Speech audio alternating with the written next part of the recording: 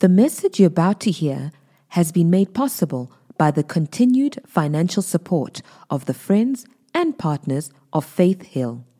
To find out more about how to become a partner, be sure to visit faithhill.tv. And not by sight. Faith Hill, that's who we are. All right, let me pray and let's get into the Word. Father, thank you for the Word of God, for the Holy Spirit who is here today to take the things of Christ and reveal them to us. Open our hearts and minds to the Word, and let me speak as of the oracles of God and minister with the ability which God supplies. I thank you, Father, that the ears of the people are open, their hearts are receptive to receive the unchangeable, ever-living Word of God. And we just look forward to what you have for us today and give you all the glory for it. In Jesus' name, amen. Amen.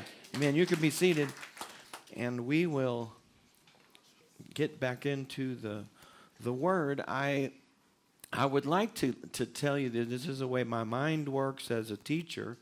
I began to, when I started my TV program back in 2017, I've been slowly and steadily teaching through all of my material that I've accumulated over 40 years of preaching.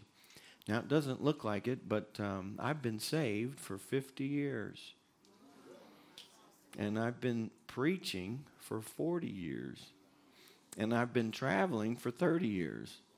And so all of the material, the revelations and the messages, I saved them all along. And I've been teaching through that material since my daily television program started. And in about 2019, the end of 2019, all through 2020, I had reached the faith portion of my teaching. And I began to restudy faith, and I'd preached faith my whole life, but I began to accumulate, gather material on faith. I listened to recordings, and I read books, and I studied, and got all my notes together, and I had all this information on faith, and it's massive. There's a lot of material in the Bible on the subject of faith. It's very important to God that we learn how to believe Him, because our experience with God is going to be limited by our faith.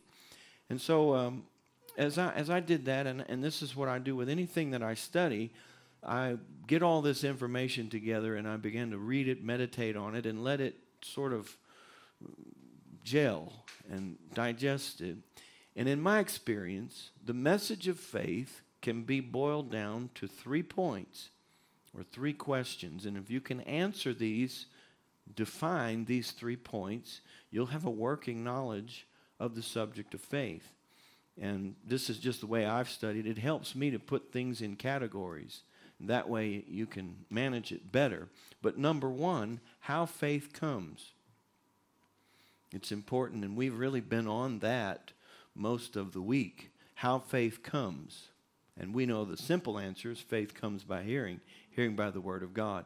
So we must understand that how faith comes. Number 2, what faith is.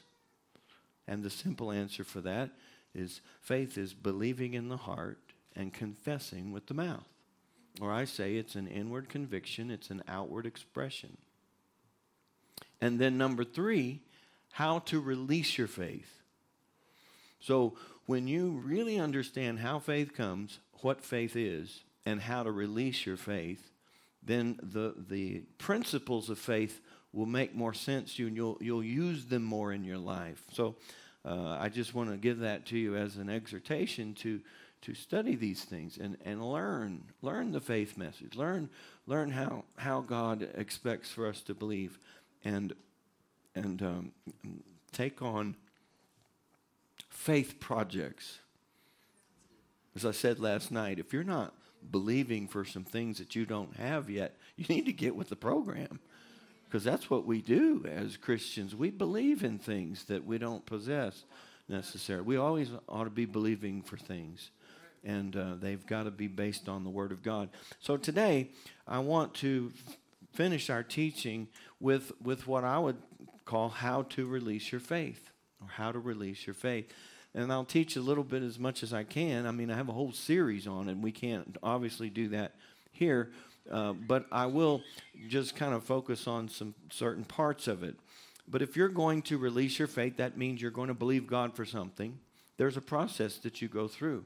And I think we get too sloppy, and that's why sometimes things don't work for us. You can't just beg God or just run through here and expect God to just throw a blessing on you or get haphazard about it. We need to be more deliberate when it comes to believing God for things, because God works through certain principles. He's very precise. You can see that in the universe and in the solar systems, the galaxies, how precise these things are. So faith is not hard. Anybody can do it. But there are certain principles that we follow, and we need to be precise. You know, if you own a car, and let's say you owned a car for 5 years, and your name's on the title, you've paid the car off, you've taken care of that car, it stays at your house all the time, and everybody in your neighborhood knows that that's your car. Did you know you still can't go get in that car and start it and drive off without the key? So, but this, everybody knows this is my car.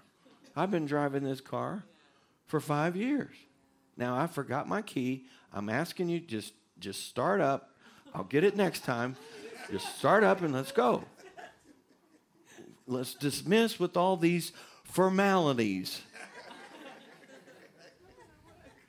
You're not supposed to protect the car from me. So unlock and let me in my car and let me get on my way.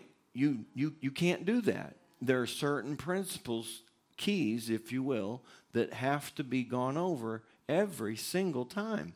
And if you talk to professional athletes that are highly skilled in their sport, they will tell you that they go through the basics. They go back to the basics. They go through the fundamentals over and over and over again, because no matter how far you go, you still have to do certain things to get the right result. And so Christians can get very sloppy because, I mean, I know God. I've given this much money to God, and I've come to church every time the doors open, and I'm the most faithful Christian I know. In fact, I'm the greatest person I know. There's nobody as great as me, and God loves me, and so I'm sure that whatever this need is going to be fine, because God's just going to do what He's got to do to get me where I'm supposed to go. Well, that's like trying to get in your car and drive without using the key. There are certain principles that have to be employed every time, and there's no substitute for them. It's wrong for us to try to substitute one principle for another. And so in the area of faith, that is what we do. Grace is what God did, and that was big, expensive, impossible. He did it. Faith is what we do. Not really hard to do, but must be done a certain way, or we're not going to get the proper results. Does that make sense to you? So making it, going back to the basics, we're not being legalistic by doing so. We're not trying to make this into some sort of religious work, but the fact is, faith operates on certain principles that you have to use. Because if you don't use them, it just won't work for you. So if you're going to release your faith, and there are different ways to release faith. One is by prayer. Another is by laying on of hands. Another is by anointing with oil. Another way you could do it is a prayer of agreement. But let's just say we're going to pray for something. There are certain things that you need to have in place if you're going to pray for something and get an answer. Instead of just throwing a prayer out and looking around saying, well, I don't know why God didn't do that. We ought to be a little more interested than that. Yeah. If it's not working, I don't think it's a good testimony. I think it was Charles Finney. He was a great evangelist in the 1800s, and he was a lawyer and very analytical. And he went to church, and they prayed about everything. They were praying for everything. And they asked him if he was interested, and he goes, no, I'm not. And they said, why? He said, because you pray for You pray for everything. And as far as I know, you've never gotten one thing. You've never gotten one answer to one prayer. Why would I want to join you? We ought to be better than that, shouldn't we? We ought to have a better record than that. I understand that there are times when we don't understand why things work out the way they do, but the Bible is so clear about asking God, and I went through all those scriptures where he says, ask me, what do you want? Ask me. There's so many of those promises that it ought to work. God's not saying, just ask me and we'll all just see what happens.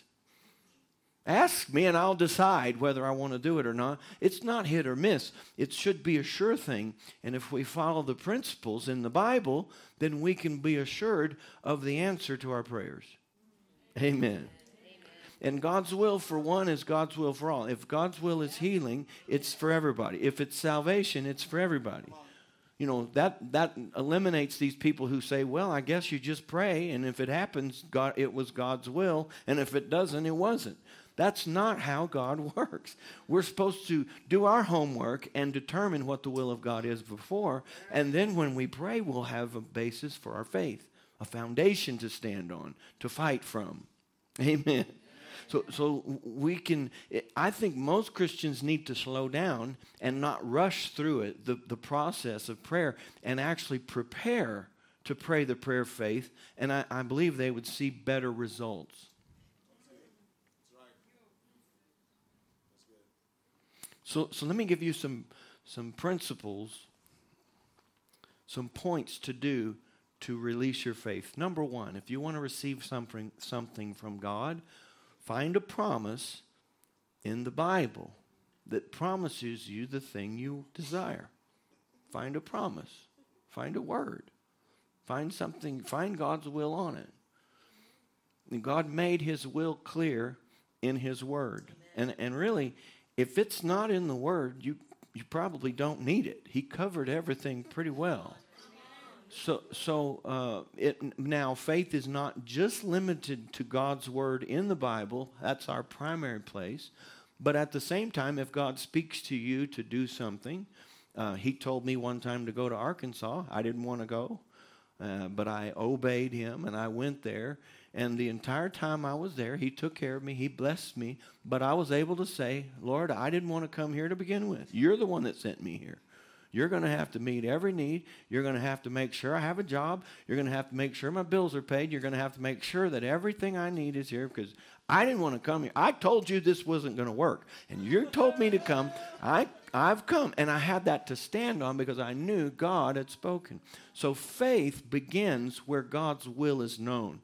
And the primary place you're going to know his will is his word. So anybody can get a promise from God's word and believe it and allow that to be the seed, the foundation they build their prayer on. So it's important to meditate that promise. Don't rush through it. Here's a good scripture about this very subject. Proverbs 4:20 says, "My son, give attention to my words. Incline your ear to my sayings. Do not let them depart from your eyes. Keep them in the midst of your heart, for they are life to those that find them and health to all their flesh." Notice how many ways he's talking about we are to analyze the Word and relate to the Word of God. It is our basis for faith.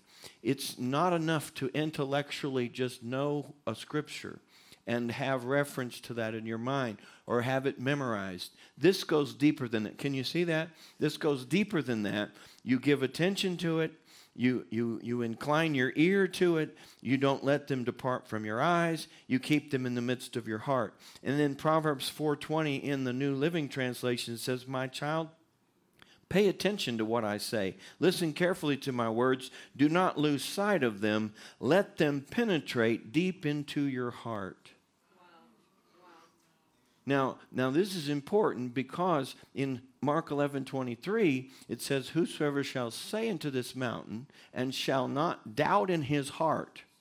Faith is of the heart. It's not of the head. Head faith and heart faith are not the same thing. So to have faith in your heart, you have to let the word penetrate deep into your heart. And he tells us to do it by giving attention to it, by listening to it. In other words, take time with it until you're convinced that this is the truth. This is God's word and God's will. If there's any doubt when you're praying for something, if there's any doubt in your mind that this might not be what God wants for you, but you want it so you don't care, that's going to undermine your faith. You need to know that when you pray the prayer of faith, you and God are in agreement. You need to know there'll be enough opposition as it is. You need to know that you and God agree on this prayer. And in order to know what he thinks about it, you need to have a scripture, a promise in his word that confirms it. So let them penetrate deep into your heart. If people try and pray the prayer of faith without allowing the word to penetrate or become a heartfelt conviction, then their faith is very limited. How many of you can see that this could be a problem when people are praying? That they may be saying all the right things, but it may just be coming from here up. It may just be an intellectual thing, not a heart thing. You've really got to take the time and let that settle down in your heart. And you say, well, I just don't know if I'm able to do that. Anybody can do it. It's what you focus on. It's what you spend time looking at, listening to. And if you're struggling in some area and you'd like to see God do more in that area of your life, get the Word of God on that area and begin to meditate on it and begin to confess it and begin to let it penetrate in your heart. And that could be any area. I've done this with love, believe it or not. I've took 1 Corinthians 13, 4 through 8, which is the love. Love is patient and kind. I took those like medicine every day for months, and I needed it at the time, and it really did something in my life in the area of love. Well, that's what the Word does. We've got to understand that there's more involved here than slipping into church, hearing somebody preach a message on love, and then you run out the door and say, I got it. I got that one. Well, you might have gotten that message, but there is some follow-up that's necessary in order for any message to really impact your life. So get a promise from God's Word and let it get down into your heart. In other words, your prayer is based on this promise. You're not just praying something that you've thought of, something that you want, but there's also Scripture backing it. It's so important to have that when the fight comes. Because we're going to get to the point here. One of the points is believe that you receive when you pray. And you're going to have a hard time doing that if you're not sure it's God's will and you don't have the Word of God to go back to and say, God said this, God said this, God said this, God said this. And frankly, I don't think a lot of people are prepared for the fight that comes once you pray the prayer of faith and you're taking your stand in faith. Sometimes you have to stand a long time. And we talked about that last night. So you can go through the Word. Bless the Lord, O my soul. Psalm 103, verses 1 and 2. And forget not all His benefits. So there's more than just one benefit. There are many benefits in the kingdom of God. And the ones that are going to work in your life are the ones you believe for, the ones you believe in, and the ones you have the Word of God on. Nothing substitutes for the Word of God. Now, emotion, some people try to substitute emotion for the Word. They try to pray harder, and they try to pray longer. They try to pray louder. Did you know that doesn't make your prayer work any better? But they have so little to go on that they're going to try to do it in emotion. And so they don't have the Word of God. When you have the Word of God, you have assurance. And you can stand there and build your case on facts, on truth. But some people want to pull emotion and use that. And some people want to have a feeling. They want to pray till they feel something. Have you seen that? Maybe you've been there. I have. Oh, God. You know, I prayed with a pastor one time. We were traveling in our motorhome and with my family, and I was having a meeting in his church. My motorhome was parked right outside the church for the week. So I would go into the church to pray every day. And the pastor one every morning, and he wanted to pray with me. So he met me in there, and we prayed together. And so I'm praying. I pray in the Spirit. I pray in tongues. And if you don't believe in that, then you might think I'm weird. But like Andrew says, I think you're weird. So I pray in tongues. And because I pray a long time, and so I was in there praying in tongues, but you can't help but hear him. And for the life of me, I don't know why, but he spent the whole hour and a half, and here was his prayer. Oh, God. Oh, God. Oh, God. Oh, God. And that was a little distracting, you know. It was distracting. And then when he got to that point, he'd start over. Oh, God. Oh, God. Oh, God. And I'm trying to pray. And then again, oh, God. Oh, God. So, and I've thought about that. If I was God, and I'm not, but if I was God, what can you do with that prayer? It's like, how do you answer that? It's like, what? What? Yes? You rang?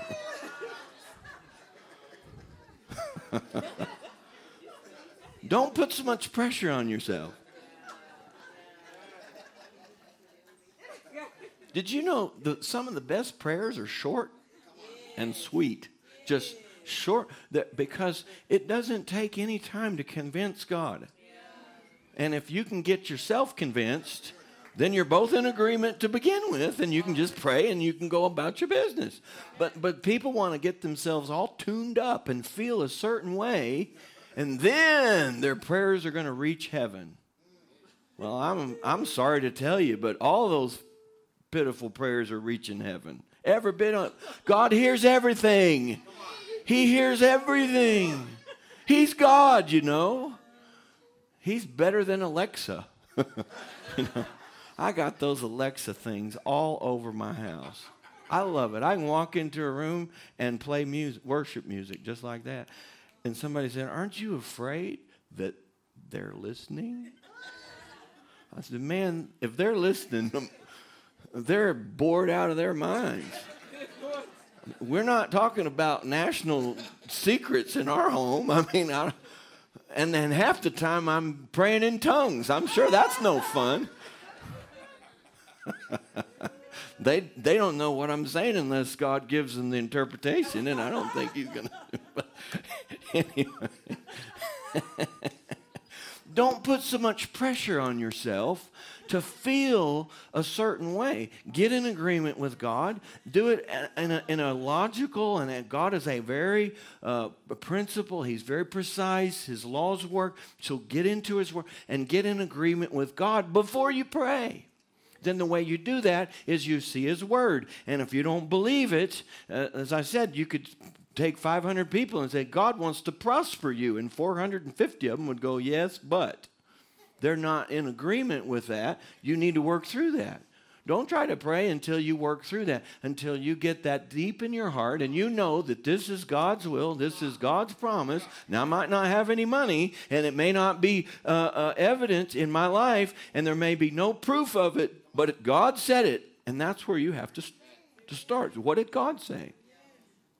What did God say? And if you don't have that promise to base your prayer on, then the entire process is empty. It's not going to work. God didn't promise just to take all of your imaginations and just give them to you. He wants to work according to his word. John 15:7 says, "If you abide in me and my words abide in you, you will ask what you will and it'll be done for you." That's one of the greatest filters that you can find when it comes to the prayer of faith. He's saying, I'm going to give you what you want as long as you're in agreement with me. And did you know you're a new creation? Did you know that you have the desires of God in your heart already? Did you know that God can trust you now? That's why the prayer of faith wasn't announced in the Old Testament. They weren't new creations. They didn't have the Spirit of God living in them. They didn't have a new nature. He couldn't tell them. They were like criminals. You don't tell a criminal, whatever you want, just ask me and I'll give it to you. You would never tell a criminal that. They were unsaved people. They were sinners like we all were before we got saved. God never told them, whatever you want, you can have. But He got us born again. He put His Spirit in us. We're just like Him on the inside. We are the righteousness of God in Christ. And He says, look, if you'll get my word in you and whatever you want, I trust you. I trust your desires. And if you want it, I want it. If I want it, you want it. We're alike. So let my words abide in you. Then in James he says, you have not because you ask not, because you ask amiss, that you may consume it on your flesh. That's a great balance, isn't it? If you abide in me and my words abide in you, ask what you will and it'll be done. God wants to give you the desires of your heart. But on the other hand, James says, there are times that you ask amiss, that you may consume it on your lusts, and it's not answered. Why? It was a desire of the flesh, and God never said He was going to give you the desires of your flesh. See, all this stuff needs to be worked through before you come to prayer. Rather than just running in there and saying, God, I need help. Well, I guess He's not going to help me today. I'll be back tomorrow. That's not how we're supposed to do a little bit of homework and work through all this and know exactly what God wants, what we want, and know that it's scriptural, and then we're ready to pray the prayer of faith. Nothing takes the place of the Word of God when it comes to faith. And I'm just going to go back where I was the last service. Now, I asked the last service, who was the most spiritual service, the 8 a.m. or the 10 a.m.? Well, that's not what they said. Now, I don't want to make you angry with them, but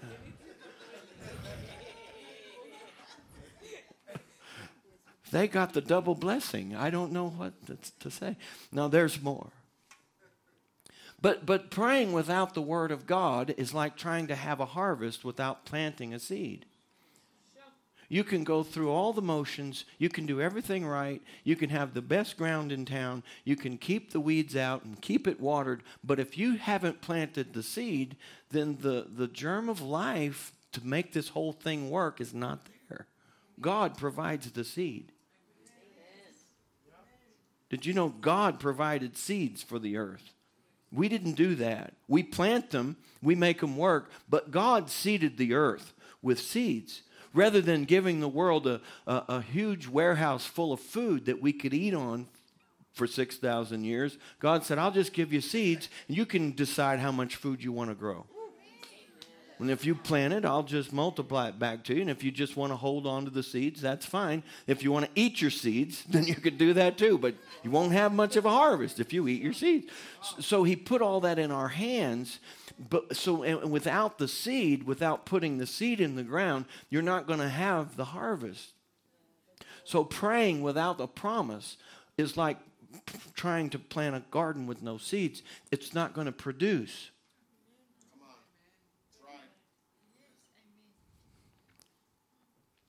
And all the emotion in the world doesn't take the place of that seed. Oh, I feel him. I feel him. Ooh. That's fine, but if you want to harvest, you better plant a seed.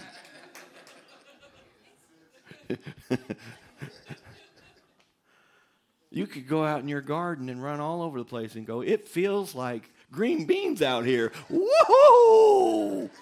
Ow! And guess what? You ain't going to have green beans just because you did a little green bean dance. Nothing wrong with a green bean dance. You see what I'm saying? I love the emotion. I'm Pentecostal. We love to feel God. But if you want to harvest, you got to plant a seed. Don't forget that part, because you'll be disappointed Come harvest time, you're going to be like, but I did the green bean dance. I felt God all over me. Why do I not have a harvest? Just one little thing. You forgot to plant the seed. So plant the seed, then shout and jump and dance and have fun and enjoy life, but plant the seed. Or if you're more reserved, plant the seed and then just go get on your device or whatever you do. You know what I'm saying? Because it's not all this outward stuff that makes that happen. It's the supernatural quality of a seed, and nobody can explain to anybody how a little seed can do what it does. God did that. But it's very important that you put it in the right place. Isn't that the most unusual thing? Seeds are probably the most valuable commodity on our planet, if you think about it. Even more than gold, because you can't eat gold. Seeds are probably the most important commodity. There's a place way up north, I forget where it is, but it's like a seed warehouse where these people they're afraid that, Armageddon's going to happen and a nuclear explosion is going to ruin the world's seeds. So they've saved one of everything. It's like a Noah's Ark for seeds. Because people realized, man, if we run out of seeds, we've had it. I mean, you can have a forest fire and you can have crop failure, but if you run out of seeds, you got no future. So if you were to take a seed, and that's why my ministry is so hard to explain. I just teach, and that's like I'm throwing seeds out. And if you were to take a handful of seeds and say, you know what, this is the most valuable commodity on the planet. Without this, we would all die. And you go, wow, it's kind of ugly. It's not very colorful. Have you ever noticed seeds are just kind of bland? Say, okay, so what do I do with this thing? Do I put it in my mouth? Do I throw it up in the air? Put it in a test tube? What do I do? You go out in the backyard. Yes? And you turn over the soil and you make a furrow. Okay, I got it. And you put that down in there and you cover it up and step on it. You mean like we do with garbage? We just dig a hole and bury it? Yeah. And then what do I do? Just water it. And then what happens? You're going to have harvest. Really? How does that make any sense? There is nothing spectacular about farming. And there is nothing flashy about seeds. But without them, you can't have a harvest. And without them, we would die. We're so attracted to the performance and the feeling of Christianity. And I love the Holy Ghost, don't get me wrong. And you can feel him on your flesh sometimes. He likes that. God loves people. But we can't overlook the supernatural just for the spectacular.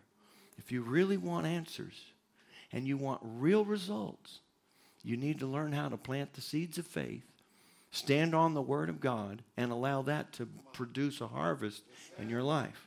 And he'll do it right along with your personality. If you like to shout and dance, or if you don't like that, it doesn't matter. If you want, but if you'll plant that seed, you'll practice the principle of faith, it'll work for you. And there's nothing else that will take the place of that seed. Here's what Paul said, how shall they believe in whom they've not heard? Well, they can't. So they're done for. Those people cannot believe because they have not heard the Word of God.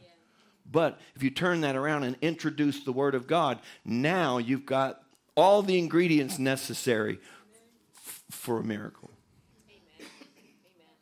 Value the Word of God. Value the promises of God. I don't know about you, but I'm so glad that there is a promise that came from heaven to earth about healing. Aren't you? The healing word has come. It's kind of like plant life on the. Did you know you could burn a forest to the ground, and in a year or two, it's already sprouting back? You could try to rid the world of all plant life, but you would never succeed. Why? Because seeds are here. And what the plant life can't do, the seeds will redo. God chose to seed the earth with plants. But let me tell you something. He also seeded the world with his word. So shall my word be that goes forth out of my mouth. It shall not return unto me void, but it will accomplish that which I please and prosper in the thing whereto I sent it. And the devil can rant and rage, and he can try to kill every human being with disease and pandemics, but the healing word has come. You can kill the messenger, but you'll never rid the world of the healing word. The word could lay dormant for 1,000 years, and a believer could pick it up and say, by his stripes we are healed, and healing is back in force. There's no way to get rid of it. The salvation word has come. The healing word has come. The victory word has come, and nobody can get rid of it. The earth is filled with the word of God, and all it takes is one believer to get one promise, and revolution can be. Do you know that actually happened? The world went through the dark ages where the word of God was locked up into the monasteries and into the churches, and it was written in the language that the people couldn't understand. It was a dark time, dark ages. And one little word floated over one of those church walls and landed in the heart of a man named Martin Luther. And the word was, the just shall live by faith. And the seed sprouted. And the Reformation changed the world. Poor devil. If you've ever tried to keep weeds from growing in a garden, then you have a small taste of what it might be like to be the devil and try to stop the word of God from taking root in the world. And I can tell you, in Faith Hill Church, he's just let it go. He said, I can't. Have you ever had a garden? I've had a garden like that before. Like you tried to start a garden and the weeds kept coming and you go, I'm just going to forget it this year. It's done. It's just completely overtaken. I believe the devil does that with some churches. We get a hold of so much word, he's like, I just can't keep pulling weeds. I can't keep doing it. Just let it go. Hallelujah. Poor devil. You can't stop this. The victory word has come down from heaven, and the world is seated with victory by faith. The world has been seated with the salvation word, the baptism and the Holy Spirit. All of these things are promises that came from God to us. No substitute for them.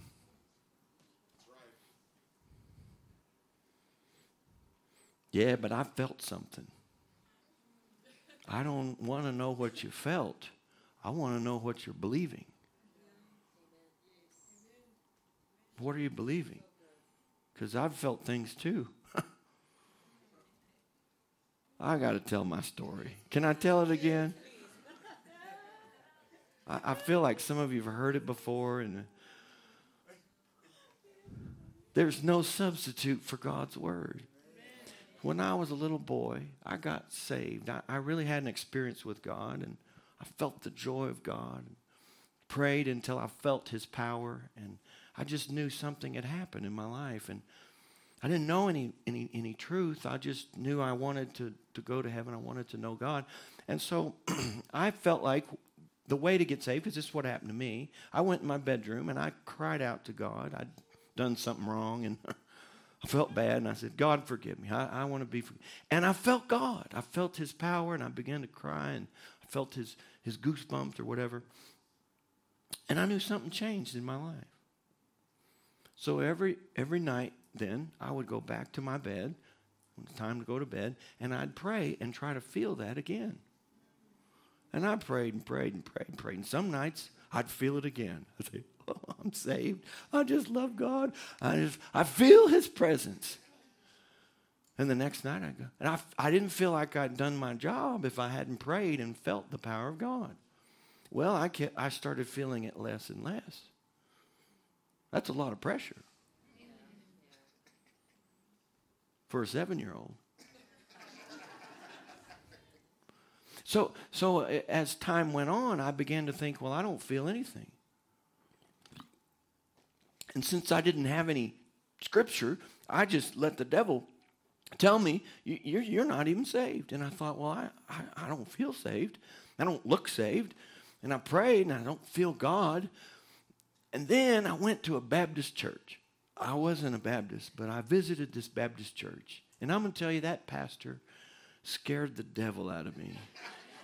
It was an evangelist. He was a visiting speaker, and he preached on hell.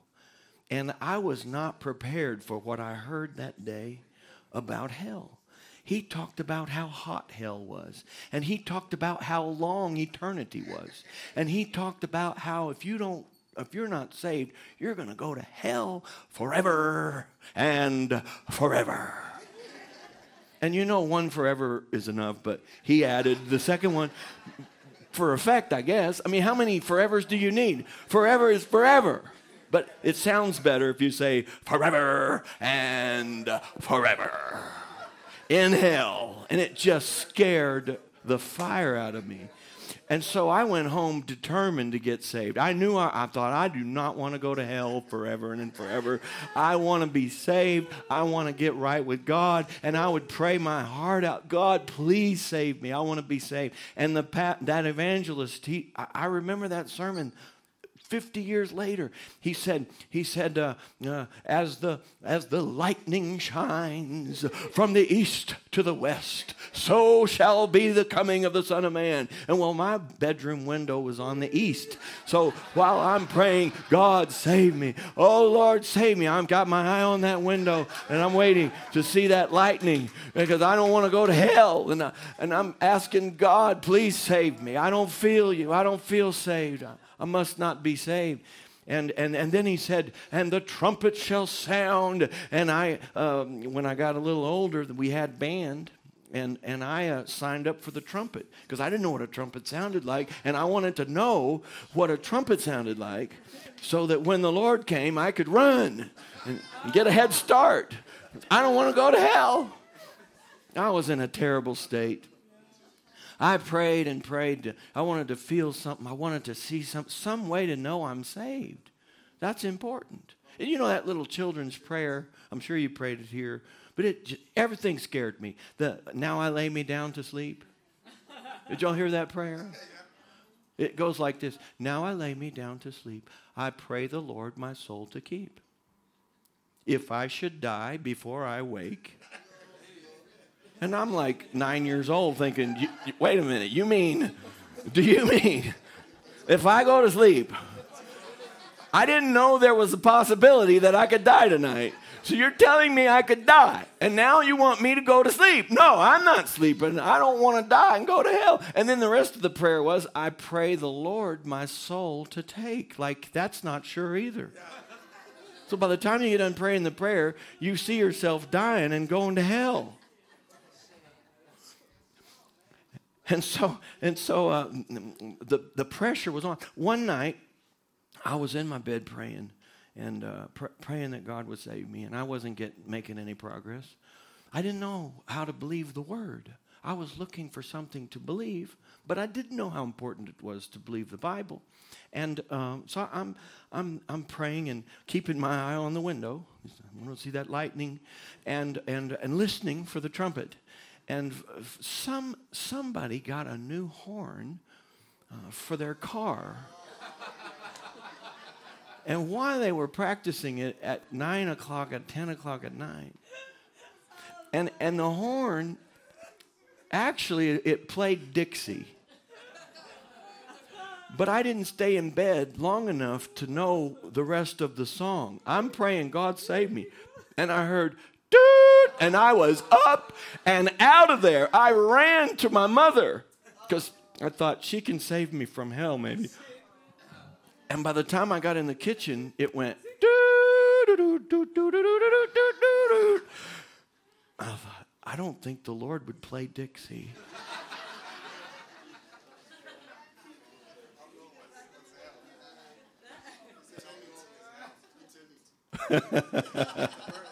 The bird, you want me to tell about the bird? So I slide to a stop in the kitchen, and I'm white as a ghost, and my mother turns around and sees me.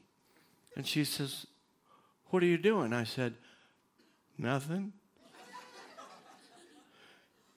And I'm not exaggerating. She looked at me, and she said, you thought that horn was Jesus, didn't you? You thought Jesus was coming back. Uh-huh. Needless to say, it's hard to go to sleep after you think you're going to hell that night. It was a very difficult night for me.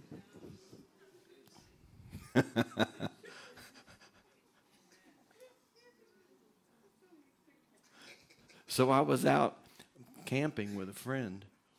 We were just little boys. And we were looking at the stars, and it's all I could think about. And I looked at Alan, my friend, and I said, Alan, you know, you kind of get philosophical when you're looking at stars, even if you're kids. I said, Alan, I just want to know I'm going to heaven. I just want to know I'm saved.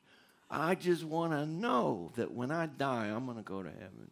And I just don't know that. I don't know how anybody can know that.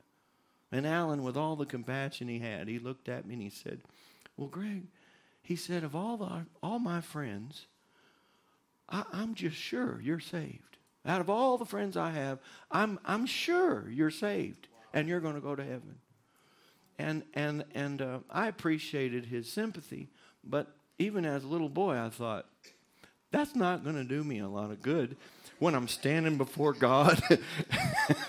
and I go, but Alan thinks I'm saved. God's not going to go, oh, well, if Alan thinks you're saved, then you should go straight to heaven. No, that's not how that works. You can't base your faith on the word of another person. That didn't give me any relief, because at least I knew that Alan's word wasn't going to save me. And that my prayers weren't working, that sometimes I felt saved, but most of the time I felt lost. And so I thought I was lost. And so we would visit different churches, and they'd have invitations, and I'd go to the front. I did it about 3 times. I'd go to the front, and I'd pray, oh, God, and I'd feel God. You know, it's in a church, and I'd feel the anointing, and I'd just cry. And it happened about 3 times. The church elders visiting, our church didn't preach that, so we had to visit. And so it happened, and the church elders would come and shake my hand and say, congratulations, you're saved. And I go, I know it, it's so good to be saved. I've been trying for so long, I appreciate it. And then I'd go home, and in about 3 days, I'd lose that feeling. And I'd start praying again, God, I'm not saved. The devil would tell me, you're not saved. You don't look saved. Do you look saved? No. You don't feel saved. Do you feel saved? I'd go, no. You don't act saved. You just hit your sister. That's not very Christian-like. I know it. I got a beating for that. I'm going straight to hell. I'm not going to make it. And it just went on and on like this. I did that about 3 times, and I'd feel saved for a few days, and then I'd lose it. And then I heard this guy on Christian TV. He was giving his testimony, and he said that he cried out to the Lord, and he said the power of God came on him, and his whole body tingled, and he felt the power of God hit him in the head, go right through his body and right out of his feet. And he said, I was gloriously saved. And I said, I knew it. I knew it.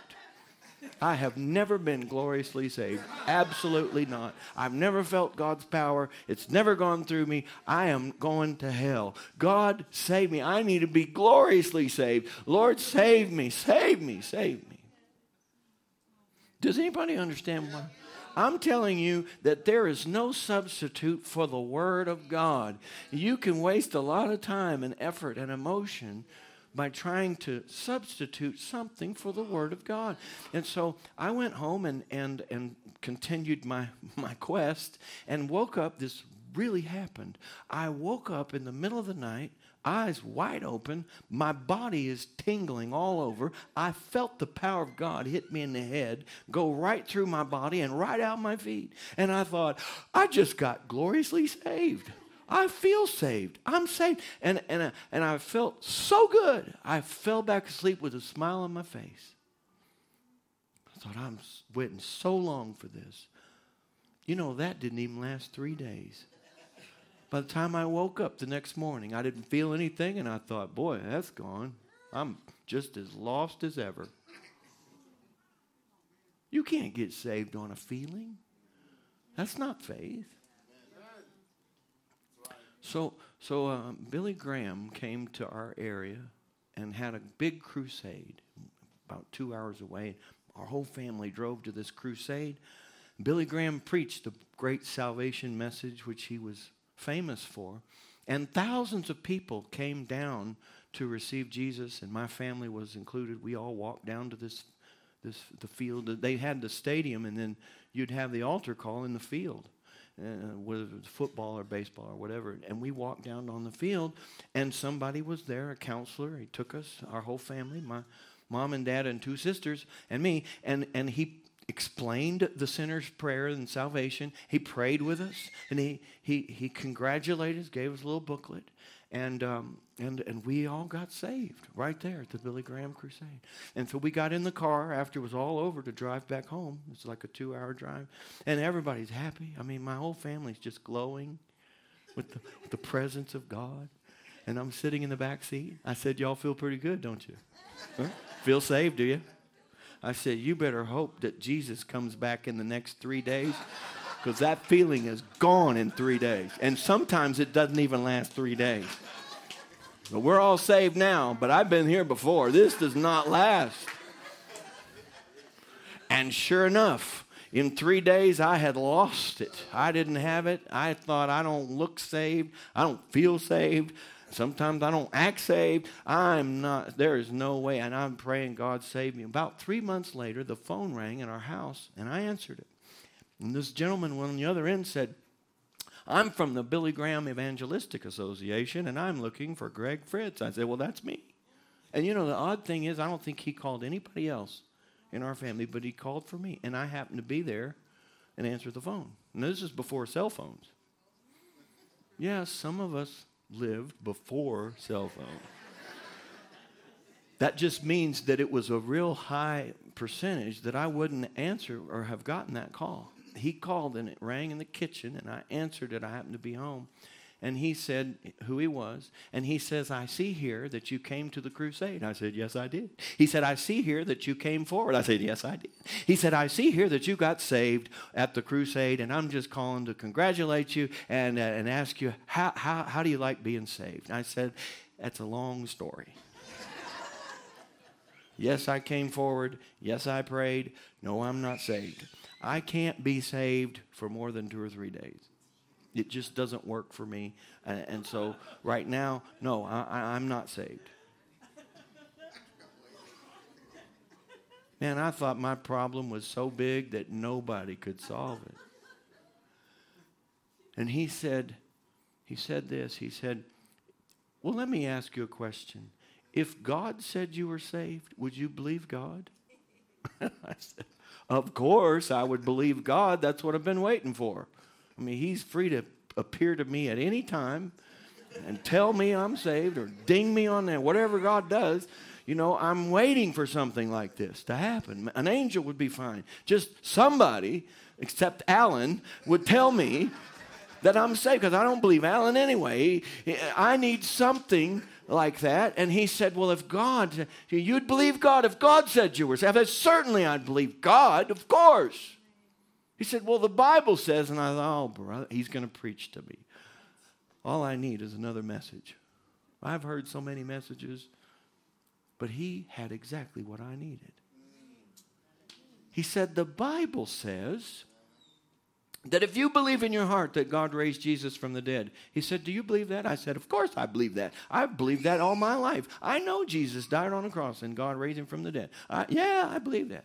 He said, well, it goes on to say, and confess with your mouth that Jesus is Lord. He said, have you done that? I said, of course I've done it. I did it at your crusade. You know what they do at those crusades. I said, I do it nearly every night. I've done it in churches. Yes, I've confessed Jesus as Lord. And he said, well, it goes on to say, you shall be saved. And the Bible is God speaking, and God said you're saved. And if God says you're saved, you must be saved. And I said, read that again. I did. I said, read it again. I needed to hear it one more time. Because it's like, oh, it's getting down in my heart. He said the Romans 10:9 says, if you can, believe in your heart that God raised Jesus from the dead. Do you believe that? I said, yeah, I do. I believe it. And he says, and then it says, if you confess with your mouth that Jesus is Lord, you shall be saved. Have you done that? I said, yeah, I've done it. I told you I did it. He said, you want to do it right now? I said, sure, let's just do it right now. And he led me in a sinner's prayer right there on the phone. And I confessed that Jesus was my Lord and Savior. And I confessed that I believed that God raised him from the dead. And he says, amen. And he says, now, the Bible is God speaking to you. And the Bible says you shall be saved. And if God says you're saved, you must be saved. I hung up the phone in a daze. And I went around for 2 or 3 days going, I must be saved. I must be saved. I mean, God said I'm saved. If God says I'm saved, I must be saved. I must be saved. I'm saved.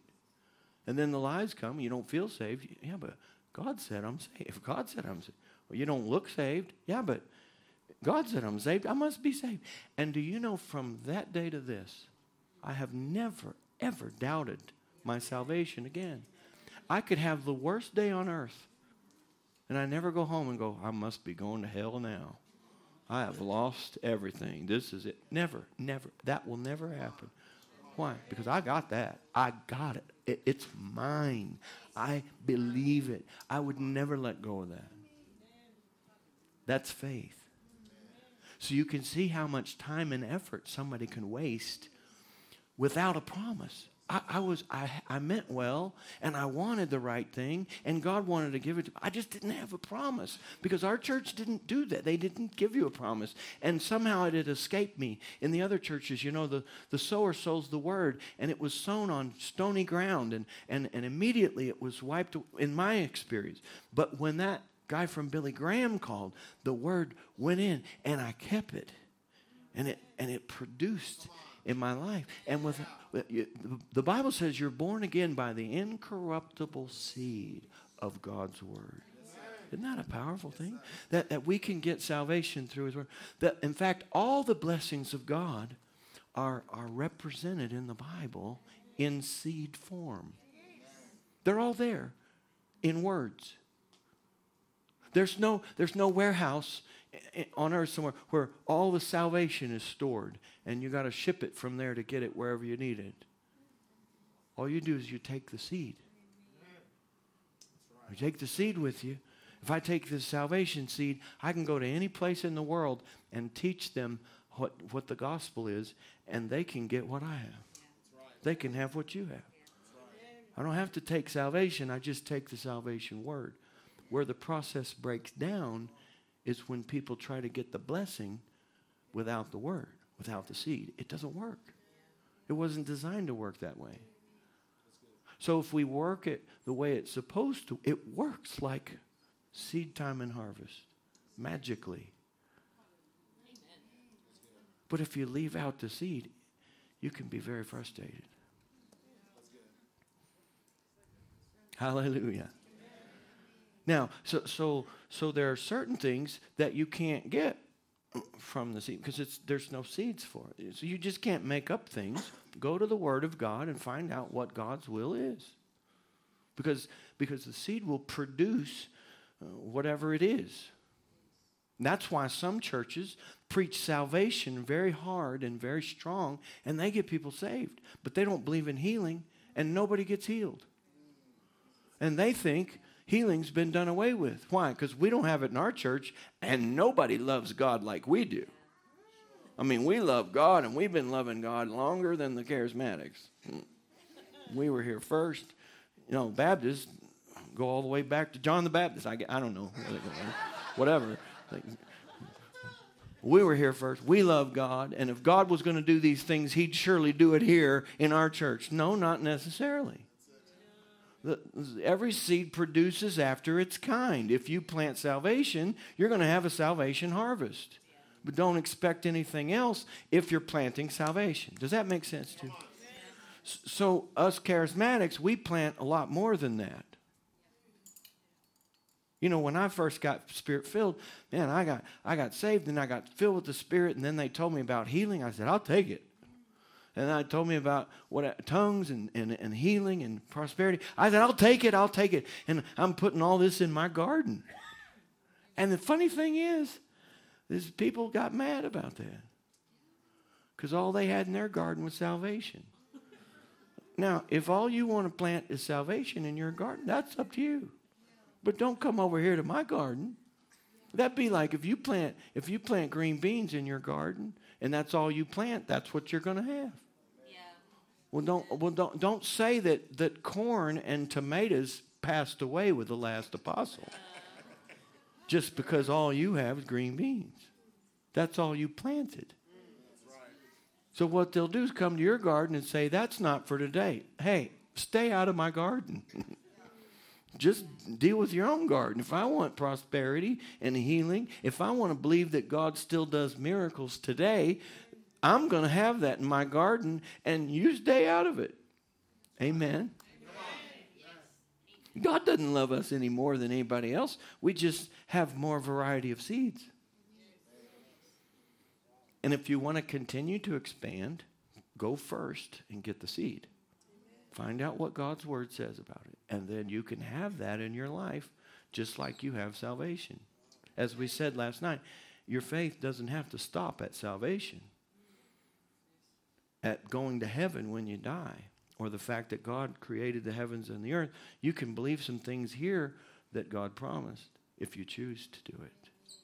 Oh, I have a whole teaching on, it's called What You Hear Can Change Your Life Forever. And it's on Mark chapter 4. On the sower who sows the word. So the sower sows the word, and it's up to the ground, the people, to decide what's going to be produced in their life. I can't make someone accept God's word and make someone get saved and accept that promise, but I can present it, and then they can do what they want with it. I want to be good ground that produces some 30, some 60, some 100-fold. That's the ground I want to be. Amen. Hallelujah. Hallelujah. It has been so good to be here.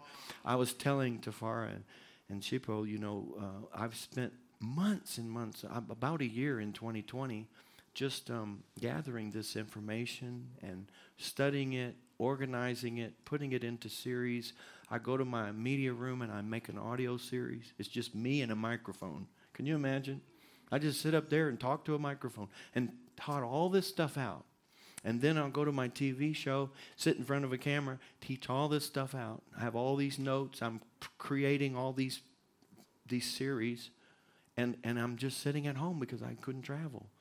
So I've been able now to get out with people like you and teach these things, and it's like, I knew that was good. I knew it was good, but there wasn't anybody in my media room to get it. But it's like I've been sitting on it for all these months, and man, is it fun to get it out and to see your reaction. It has just been a joy to be here. And these things are being made into books. We're going to do that too, but they're on video and audio. And but it's just been a new season for me to do all that. Talk about faith. I kept making more products, and I hadn't sold the last ones. For 13 months, I made 13 series in 13 months. And nobody bought one of them because I wasn't going out. I've got 7 right now that are just ready to be released. They're sitting at home. I did all that over and over and over and over and over because I believe the people are coming. I believe the people, and they're going to need somebody simple like me to introduce them to the basic principles of the Word of God.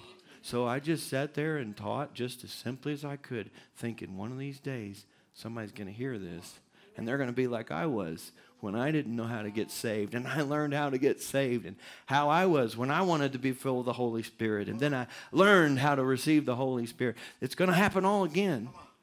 You and I are laborers. Are you ready? The people are coming.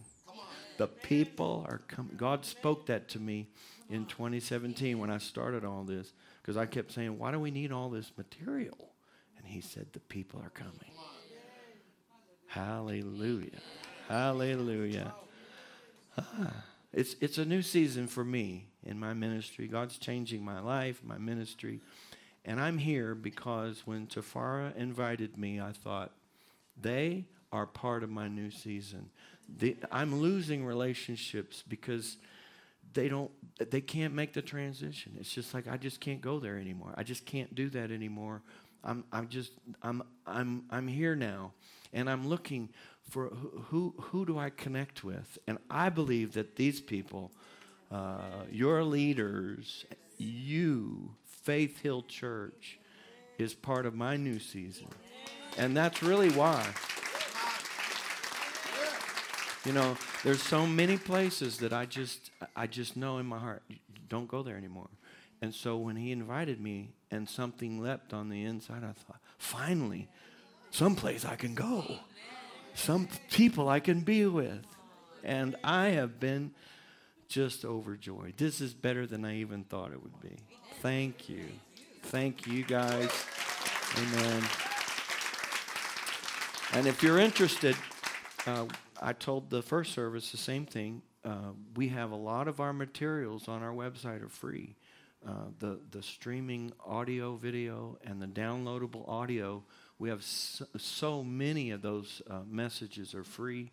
We're always offering more free stuff. But it's enough stuff to keep you fed along these lines. And, I mean, you can get fed other places, and you should. But, man, we put a lot of effort into producing and providing this content.